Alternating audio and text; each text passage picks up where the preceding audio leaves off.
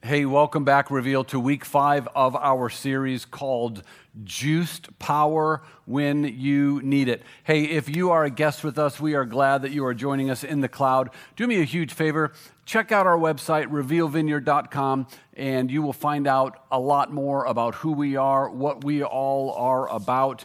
Read The Hills That We Die On. It'll give you a taste of who we are. If you don't know who I am, my name is Marty. I'm one of the pastors here at the church. Glad that you're with us. As I said, we've been in week 5 of our series called Juiced Power When You Need It, and we've been using our cell phones as a metaphor for life. Regardless of what kind of phone you have, regardless of its features or its processing power, if your phone's battery is dead, if it's out of juice, your phone is nothing more than a paperweight. Your phone needs juice in order to be what it was created to be and to do what it's been created to do. Well, that's very similar to us. See, regardless of who you are or who you've been created to be or what you've been created to do, regardless of your processing power, regardless of your features, if your battery is dead, if your soul is depleted, if you're out of juice, you cannot be what you've been created to be. You cannot do what you've been created to do. We've had this little phrase that we've been saying, no juice, no use. This is it, right? No juice, no use. It's true for your phone. It's true for you. It's true for me. Now, last week we looked at 4 components that transfer the power from the source to the device. You remember we talked about the power source, the power adapter, the cord, and the device. The power source is the originator, of course.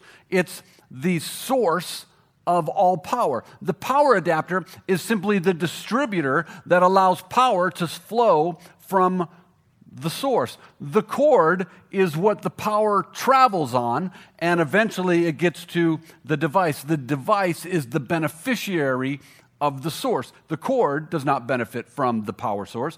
It's the device that benefits. Now, Jesus makes a bold claim where he says, I am the true power source. Right? I am the source of everything is what Scripture tells me. It says that Jesus is the originator of everything. And we said that the power adapter is in fact faith, that it is the adapter that allows us to connect to the source. Without faith, there is no connection to the source. It is impossible to please God without faith.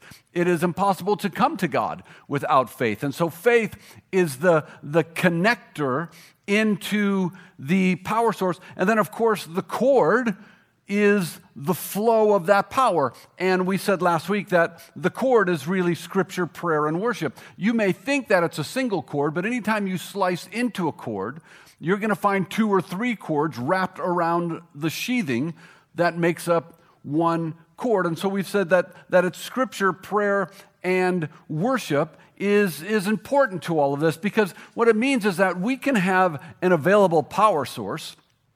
We can have faith to connect to that power source, but if you're not doing the cord activities, Scripture, prayer, and worship, if you're not engaging in these disciplines, then the power will not flow. Just as the power will not flow without faith, the juice is not given to us without the disciplines or the cord activities of Scripture, prayer, and worship.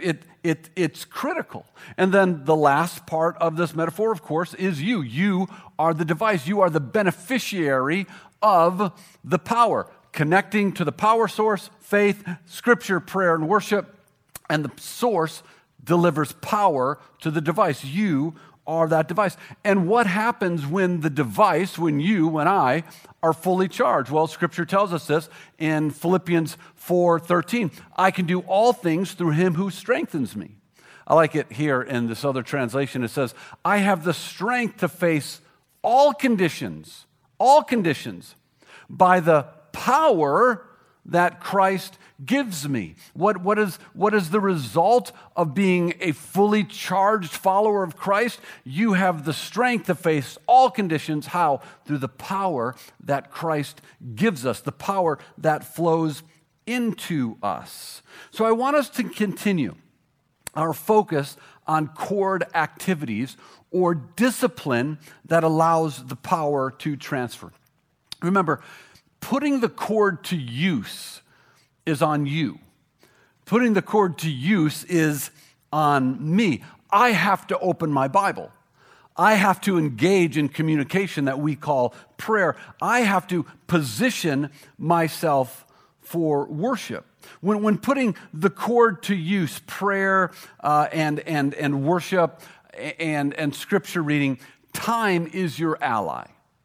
What I mean by that is the longer that you do it, the more time that you invest into it, the greater the results, the greater the flow coming back to us. I briefly talked last week about Elisha and King Joash when Joash was going into battle, and the prophet Elisha came and said, "Fire an arrow out of the east window."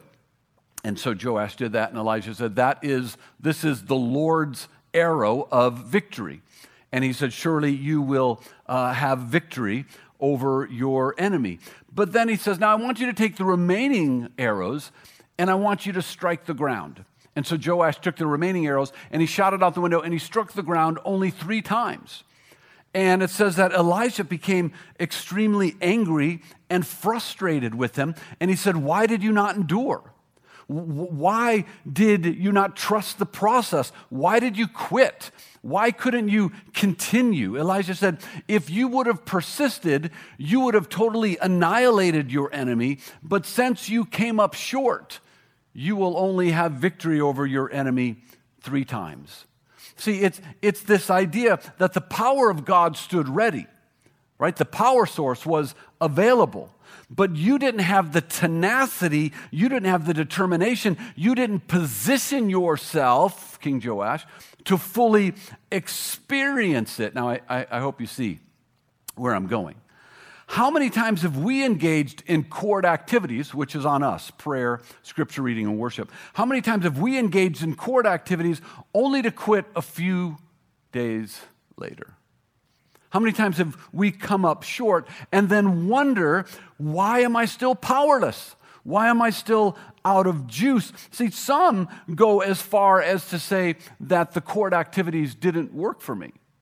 Scripture reading, that doesn't work. Prayer, I tried it, right? I tried to read the Bible. I committed myself. For 4 days, I read a chapter, and there was no power flow. Nothing changed.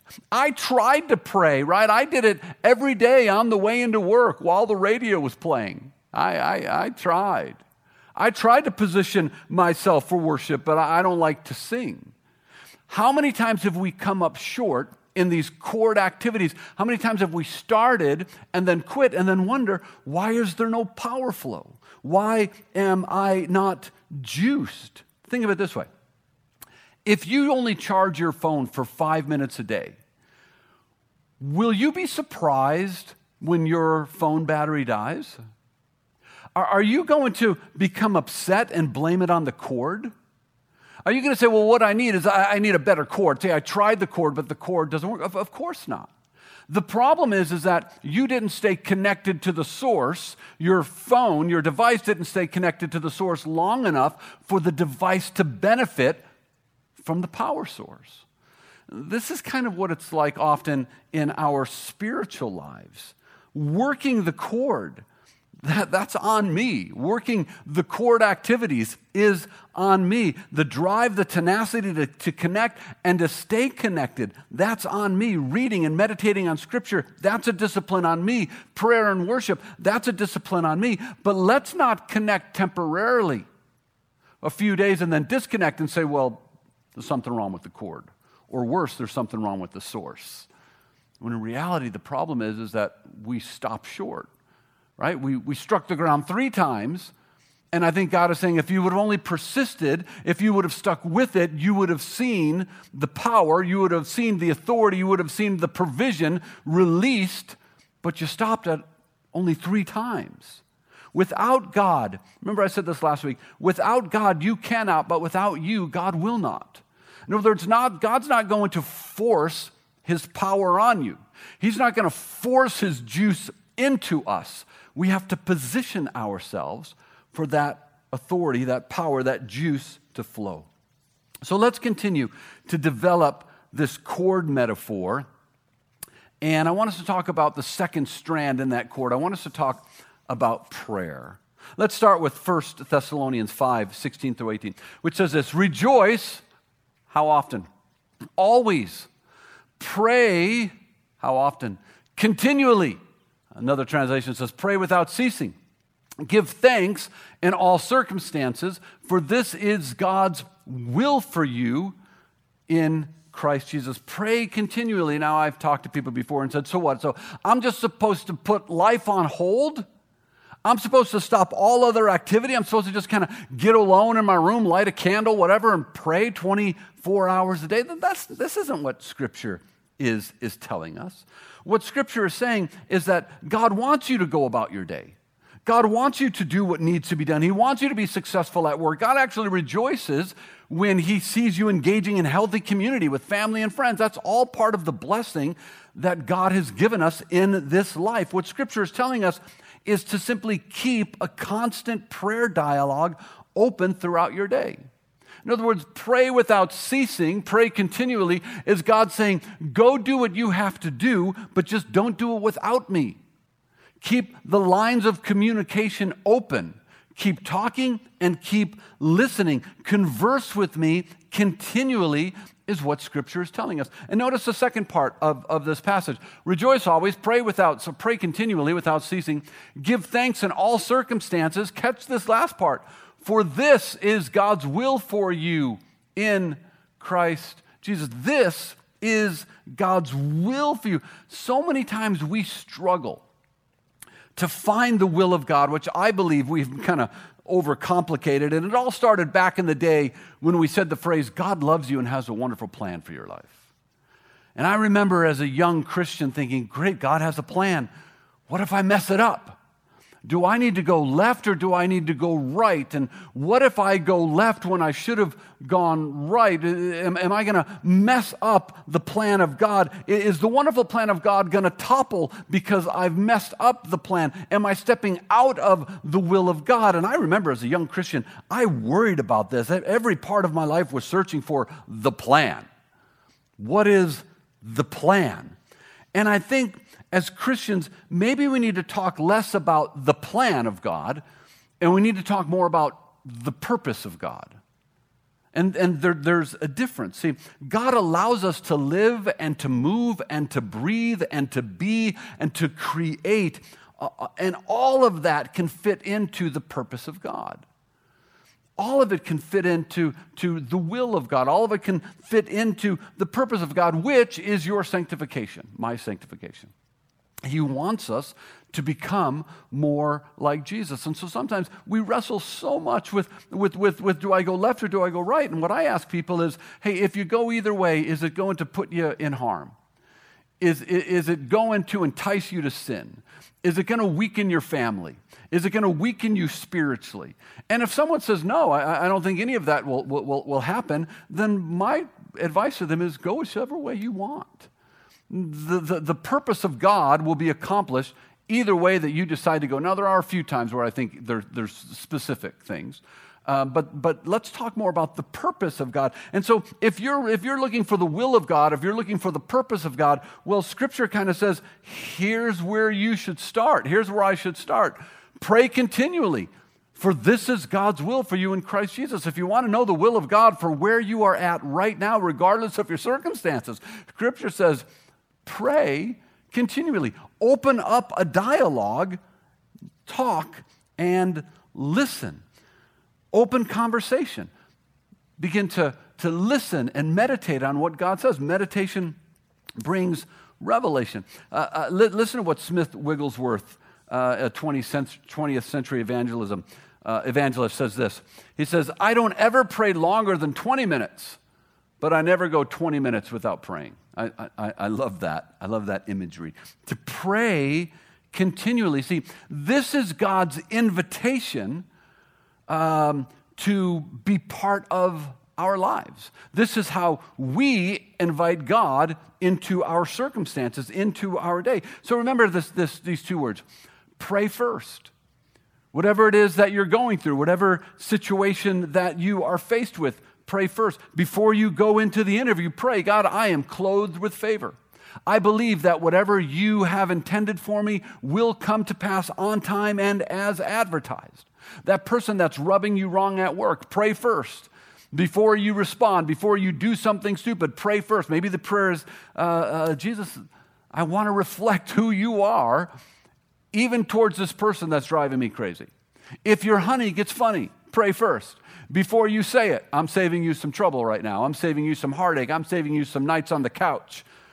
Pray first, right? God, what should I say? What should my attitude be? Before you act on that temptation, pray first. Spirit, empower me to live the life that you've called me to. Empower me to live a life of godliness. See, I think prayer is less about time and more about a lifestyle of communication and a lifestyle of listening.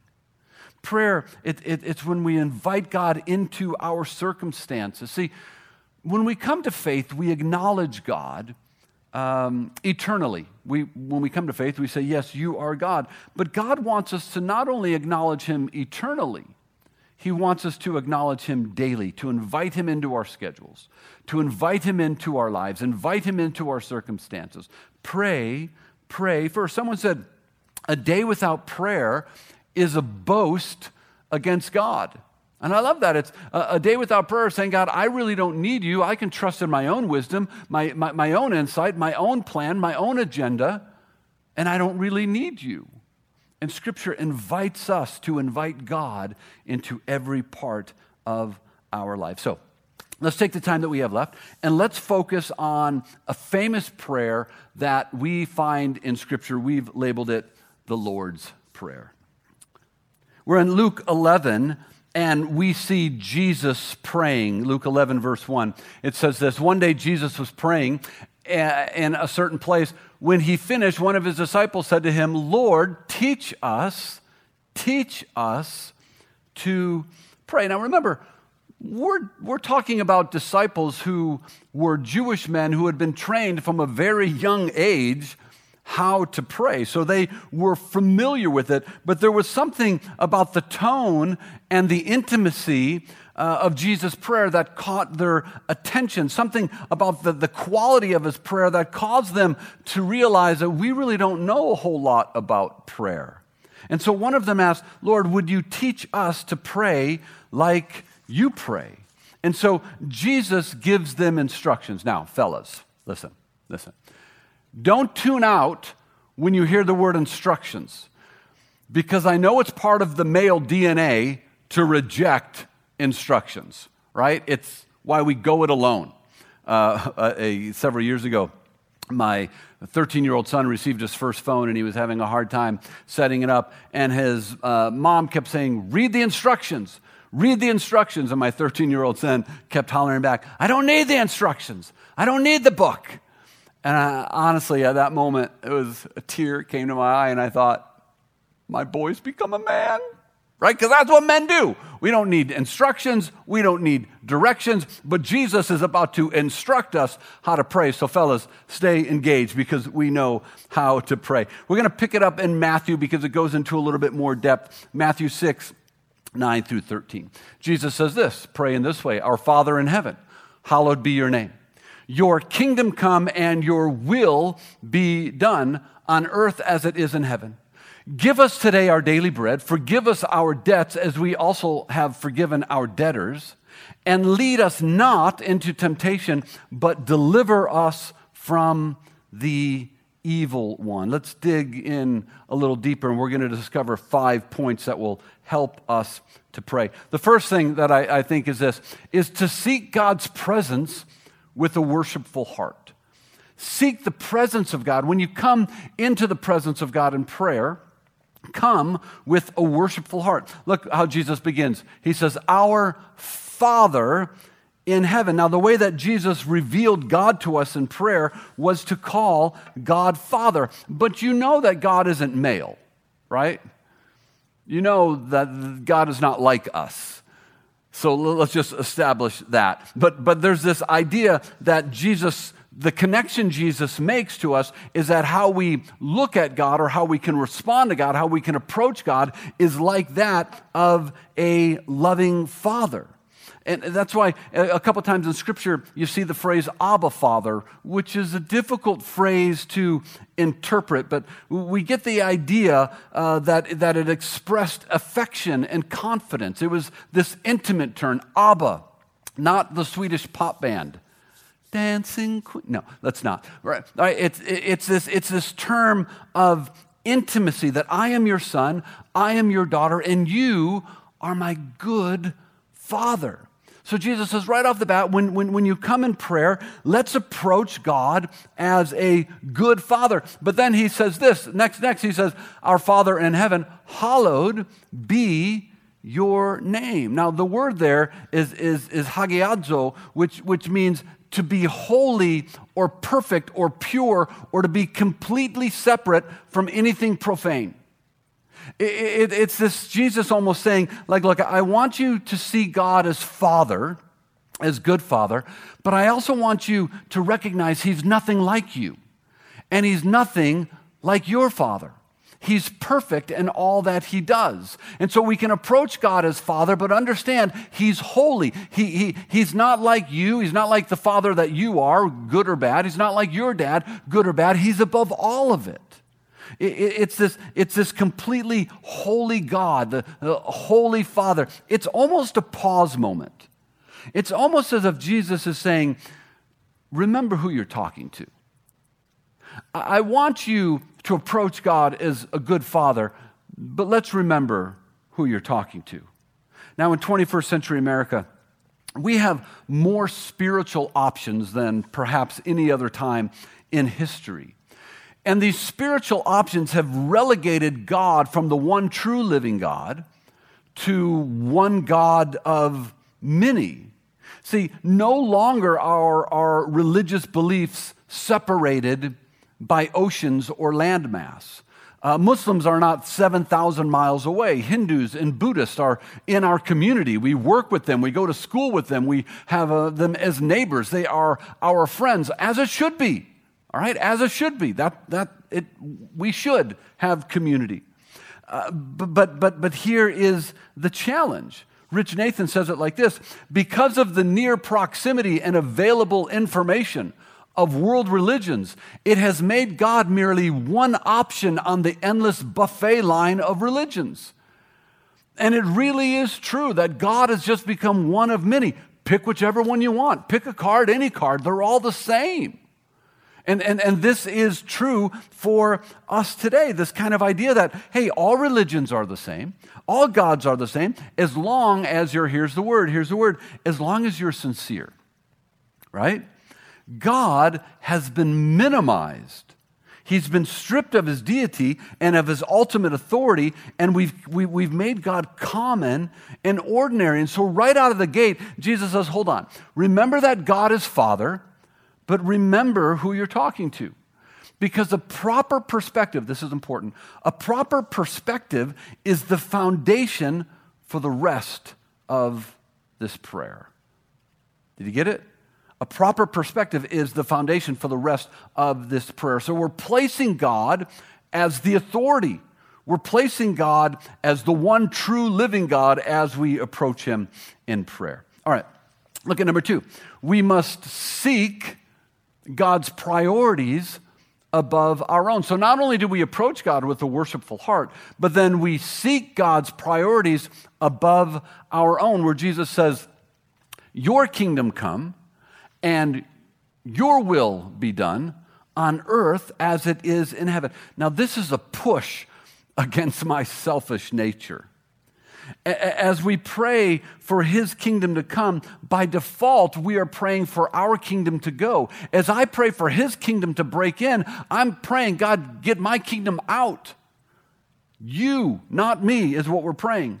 So I will decrease so you might increase. This is what John says in John 3:30. He must become greater and I must become less. Let your kingdom come and let my kingdom go. See, this is a beautiful prayer of surrender. At the heart of this is the belief that God's ways are better than my way. That God's desires are better than my desires. And we don't say it, but often we live in such a way that we say, my will over your will. Or we live in such a way that we say, let your will fit into my will. God, I'm all for what your will is. I'm all for your purpose as long as your purpose is my purpose. We've all wrestled with that before. See, I think sometimes we see God's kingdom, God's will, God's purposes as an intrusion. Have you ever felt that way before? We all have on some level. Jesus says, when you pray, start off by recognizing that God is Father, good Father. Remember His holiness, and then let that realization drive you to what? To surrender. Let the realization that God is good, God is Father, and God is holy without fault, and let that drive you to surrender and ask for His kingdom to break into your life. Now, we said it, I tell you all the time. What is the kingdom? It's not a place, it's not a location. The kingdom is the rule and reign of God. Wherever the rule of God is, wherever the reign of God is where the kingdom of God is. That's why when Jesus would heal somebody or cast out a demon, He would say, the kingdom of God is at hand. What is He saying? The rule of God is here. The reign of God is here. That's why you're seeing healing. That's why you're seeing demons cast out. That's why you're seeing salvation. It's why you're seeing miracles. It's why you're seeing lives restored. It's why you're seeing addictions broken and family healed. That is wherever the rule and reign of God is the kingdom of God. And so Jesus says, pray that the rule and the reign of God, the kingdom of God, would be firmly established in your life, that it would be about His kingdom and not your kingdom, not my kingdom. Here's number 3. Seek God's provision for your daily needs. Look at Matthew 6:11. Give us today our daily bread. Now, there are many names for God throughout Scripture. One of them is Jehovah Jireh, which literally means the Lord who provides, the Lord who provides. Now, in our Western culture, personal names are little more than labels to distinguish between one person and another. But in early culture, a person's name said something about their character, said something about the essence of who that person was. A name carried authority, and it carried power, and it carried special significance. And so throughout the Bible, when we're given the names of God, we're giving these little portraits, this mini snapshots of who God is and what the character of God is like, what the essence of God is like. Jehovah Jireh, give me what is needed today. So understand what Jesus is saying. He says, start off by recognizing that God is your Father, a good Father. Remember that He is holy, right? Without mistake, without flaw. And then pray, let that realization drive you into submission, praying for His kingdom to come and your kingdom to go. And then pray that He would meet your needs. And this is a prayer of dependence. This is a prayer of saying, God, give me what is needed for me to be who I'm supposed to be today. Give me what is needed for me to do what I need to do today. Give me what is needed regarding food and substance and supplies or whatever that looks like. Give me what is needed today. Now, often in our culture of independence, dependence is a bad thing. Right? I'm a self-made man. I do it myself. And Scripture really pushes against that idea. Oftentimes we think, well, I provide. It's my intelligence or my creativity or my work ethic, or maybe it's Walmart that provides. Or in an age of stimulus checks, it's the government that supplies. I haven't gotten mine yet. Yeah, still waiting. And so God can be squeezed out. And Moses actually addressed this very idea of God being pushed to the margins. When things are going well, he says, when your belly is full, when there's plenty to go around, God will be crowded out. Look at Deuteronomy 8:17. You may say to yourself, my power and the strength of my hand have produced this wealth for me, which is all over the West, right? But, he says, remember the Lord your God, for it is He who what? Gives you the ability to produce wealth. Ultimately, what Scripture is telling us is that all comes back to Him. He gives the intelligence, He gives the ability, He gives the wisdom, He gives the creativity. It all comes back to Him. And so to pray, God, give me what is needed today in that meeting, in that presentation, on this test that hopefully I studied for, whatever it means, God, give me what is needed today to make it through and to make it through well. He goes on to say this. Look at this one. Seek God's forgiveness for your sins. Matthew 6:12. Forgive us our debts. Now, as much as I wish Jesus was talking about our Visa and MasterCard, it's not the debt he's talking about. He's talking about an eternal debt. And Jesus, his prayer reflects this Jewish idea, this concept that all of our lives are on loan from God, and every time we act in a way that violates the Creator's principle, it puts us in debt to God. It was a very common way of thinking. So the moral and spiritual debt is being incurred because of our sin, because we violate the Creator's principles, right? It's our actions and our inactions. It is both. The beauty of what Jesus is saying here is that whether it's action or inaction, that forgiveness is always right where you fell. That your debt can be canceled. Your debt can be taken care of. It can be removed from the books. Now, this is the same thing that John tells us in 1 John 1:9, where it says, if we confess our sins, what is God? He is faithful. And not only faithful, but He is just. And He will forgive us our sins and do what? Purify us from all of our ungodliness. He'll take away all of the debt. He'll take away all of the sin, all of our transgressions. This is a beautiful statement. If we would only confess, if we would do our part, God will do His part, and He will cleanse us from all unrighteousness. No stipulations, no limitations, and no qualifications. It's an invitation open to everyone, if only you will do your part, and that is to take the gift of repentance. So what is it that puts you in debt to God today? Forgiveness is right where you fell. And you can take the opportunity today to repent, is what Scripture says, to turn the other way. That's what the cross is all about. That's what forgiveness is all about, and it's available to all of us today. Now, admittedly, we love this part of Jesus' prayer, right? Because we all need forgiveness, because we're all stained. But then Jesus links another part to this prayer, which gets a little bit more challenging. Look what He says. Forgive us our debts. We're like, woohoo, yeah. As we also have forgiven. This gets harder. As we also have forgiven our debtors. Catch that. As we have forgiven. Notice it doesn't say as we promise to forgive our debtors. It doesn't say as someday I'm going to forgive my debtors, or I'm going to try to forgive my debtors. I'm going to think about forgiving those who have sinned against me. I'm going to pray really hard about those who have sinned against me. I'm going to forgive those who are worthy to be forgiven. No. Scripture says no. And Jesus says no. He says, look, if you're going to pray and if you're going to believe for your sins to be forgiven, your debt to be cleansed, then you must also forgive those who have sinned against you.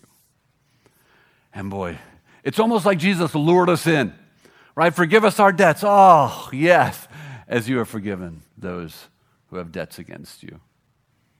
It's like He lured us in, and by the time we realized it, we were in too deep. But there's beauty in this. It's past tense. Here's what it means, literally. Listen. It means that we are asking God to treat our sins the same way we have treated those who have sinned against us. I know, take a breath. It's heavy. We are asking God to treat our sins in the same way we have treated those who have sinned against us. And that is challenging to me. Now, I know many of us, we have a hard time with this idea of forgiveness. And sometimes it's because we don't fully understand what forgiveness is and what forgiveness is not. So let me just touch on this. This isn't a teaching on forgiveness, but I want to leave a few things for you to consider. Forgiveness is not saying what the person did to you is okay. Forgiveness is not minimizing what the person did to you. Forgiveness is not acting like it never happened. Forgiveness is not giving the person permission to do it again. And in many cases, forgiveness might not even be the reconciliation of a relationship. I hope you're listening. Forgiveness is releasing the offense in a way to say that I'm not the judge. Forgiveness is releasing the person in a way of saying that, God, I believe that you will bring justice in the end. And because I'm not the judge, I will not hang on to this. Because you've heard the saying that unforgiveness is like drinking poison and expecting it to kill the other person. When in reality, all it is affecting ourselves. It's killing ourselves. And so God in his wisdom says, look, if you want to be whole, if you want to be the you that I've created you to be, if you want to be juiced, you're going to have to learn to forgive, because unforgiveness will rob you of juice, will rob you of power. It's just the way God created us. And so God said, for your own well-being, forgive those who have sinned against you. And listen, forgiveness is always a choice. It starts with a choice of saying, I choose to not be their judge. I choose to forgive. Today's a good day to begin to wrestle with that. I'm not minimizing your circumstances. I'm not trying to wash over them at all. Some of you have experienced horrific things. Today's a good day to begin to wrestle with what does it look like to release that person so they are no longer controlling your future. What does it look like to forgive? Here's my last thought, is seek God's power over temptation, Matthew 6:13. And lead us not into temptation, but deliver us from the evil one. Now, let's make sure we do not use this prayer as a safety net. Lead us not into temptation. What I mean by, let's make sure that we don't put ourselves in the way of temptation. Let's make sure that we're not putting ourselves in environments that are unhealthy and then kind of using this prayer of, God, don't lead me into temptation. In other words, what we're saying is, God, let me get as close as I can to the sin, but don't let it consume me. I've prayed that prayer before. Let me get as close as I can, but don't let me be consumed. Don't let it overwhelm me. Let's not use this as a scapegoat. Let's not use this as the ejection seat that any time we can just say, God, lead me not into temptation, while we're putting ourselves in temptation. Do you see it? This can't be this idea of I'm going to live however I want, but I'm going to say this prayer once a day and think that God's going to magically do something. I've told you before that even praying won't overcome a bad lifestyle and bad decisions. It just doesn't happen like that. But there is something powerful in this statement if we will digest it in the way that it was meant to be given to us. The imagery of that last part on this idea of deliver us is a beautiful word, the ruama, which means to draw unto oneself. And so really what it's saying is, God, do not lead me into temptation, but deliver me. In other words, draw me to you. When I'm tempted and when the pressure is on and when I'm thinking about clicking on it or thinking about saying it or thinking about doing it or thinking about cheating or thinking about lying or whatever the temptation is, God, would you draw me to yourself? Would you give me proper perspective of what really matters? Would you make yourself known in the midst of that temptation that I could look to you and say, that's really what I want? God, would you lead me not into temptation, but would you draw me to yourself and away from the evil one? Would you draw me to yourself and away from that which only harms me? Would you consume my mind with thoughts of you? Would you consume me with your presence? Would you draw me to yourself? Remember, Jesus says, this is how you pray. This is what he's teaching us. Now, it's not that we just recite this verbatim, right? We unpack each section, I hope is what you're getting. I'll break that down right before we go, but let me end where we began, 1 Thessalonians 5. Rejoice always, pray continually, invite God into the process, invite God into your life, and give thanks in all circumstances, for this is God's will for you in Christ Jesus. Hey, can you start to pray? Can you make that a part of your core activities? Don't give up 3 days from now. Don't give up 5 days from now. Keep at it. Trust the process. Trust the power flow. Let's end with Matthew. The Lord's Prayer, our Father in heaven, hallowed be your name. This is worship. Your kingdom come and your will be done. This is submission. Give us today our daily bread. This is a prayer of provision.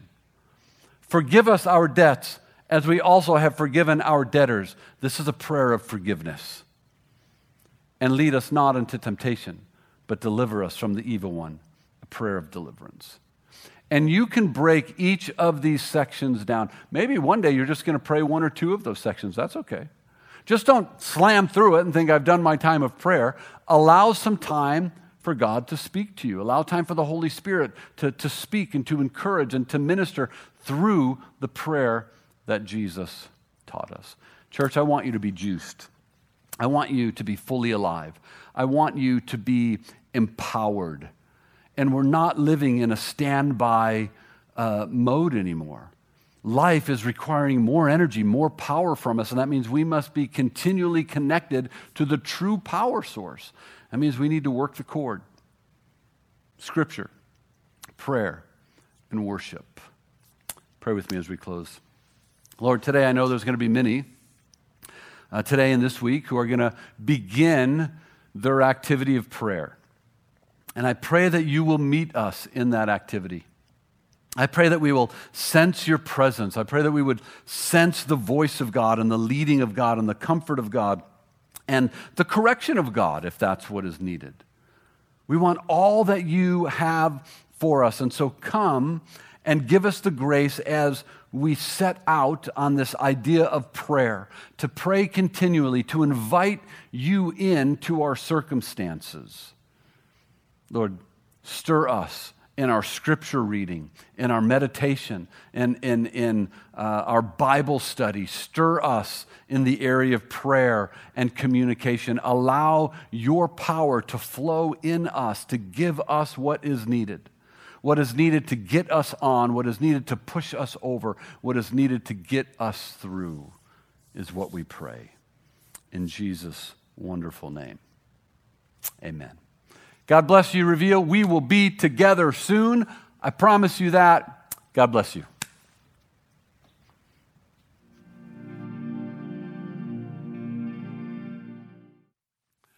And I'm back. I do have an update for you on when we will be reopening. I didn't want to give you this in the beginning because then you wouldn't have paid attention to the message. So for those of you that are still around, you get the bonus feature and a little bit of extra information. So currently we have tentatively planned on opening Sunday, June 14th. Is our current target date. Now, I realize that some churches may be opening earlier than that. Some may be opening later than that. This is what we have targeted. I hope you can have the patience to stick with us through that. There is a lot of effort going into getting that up and running.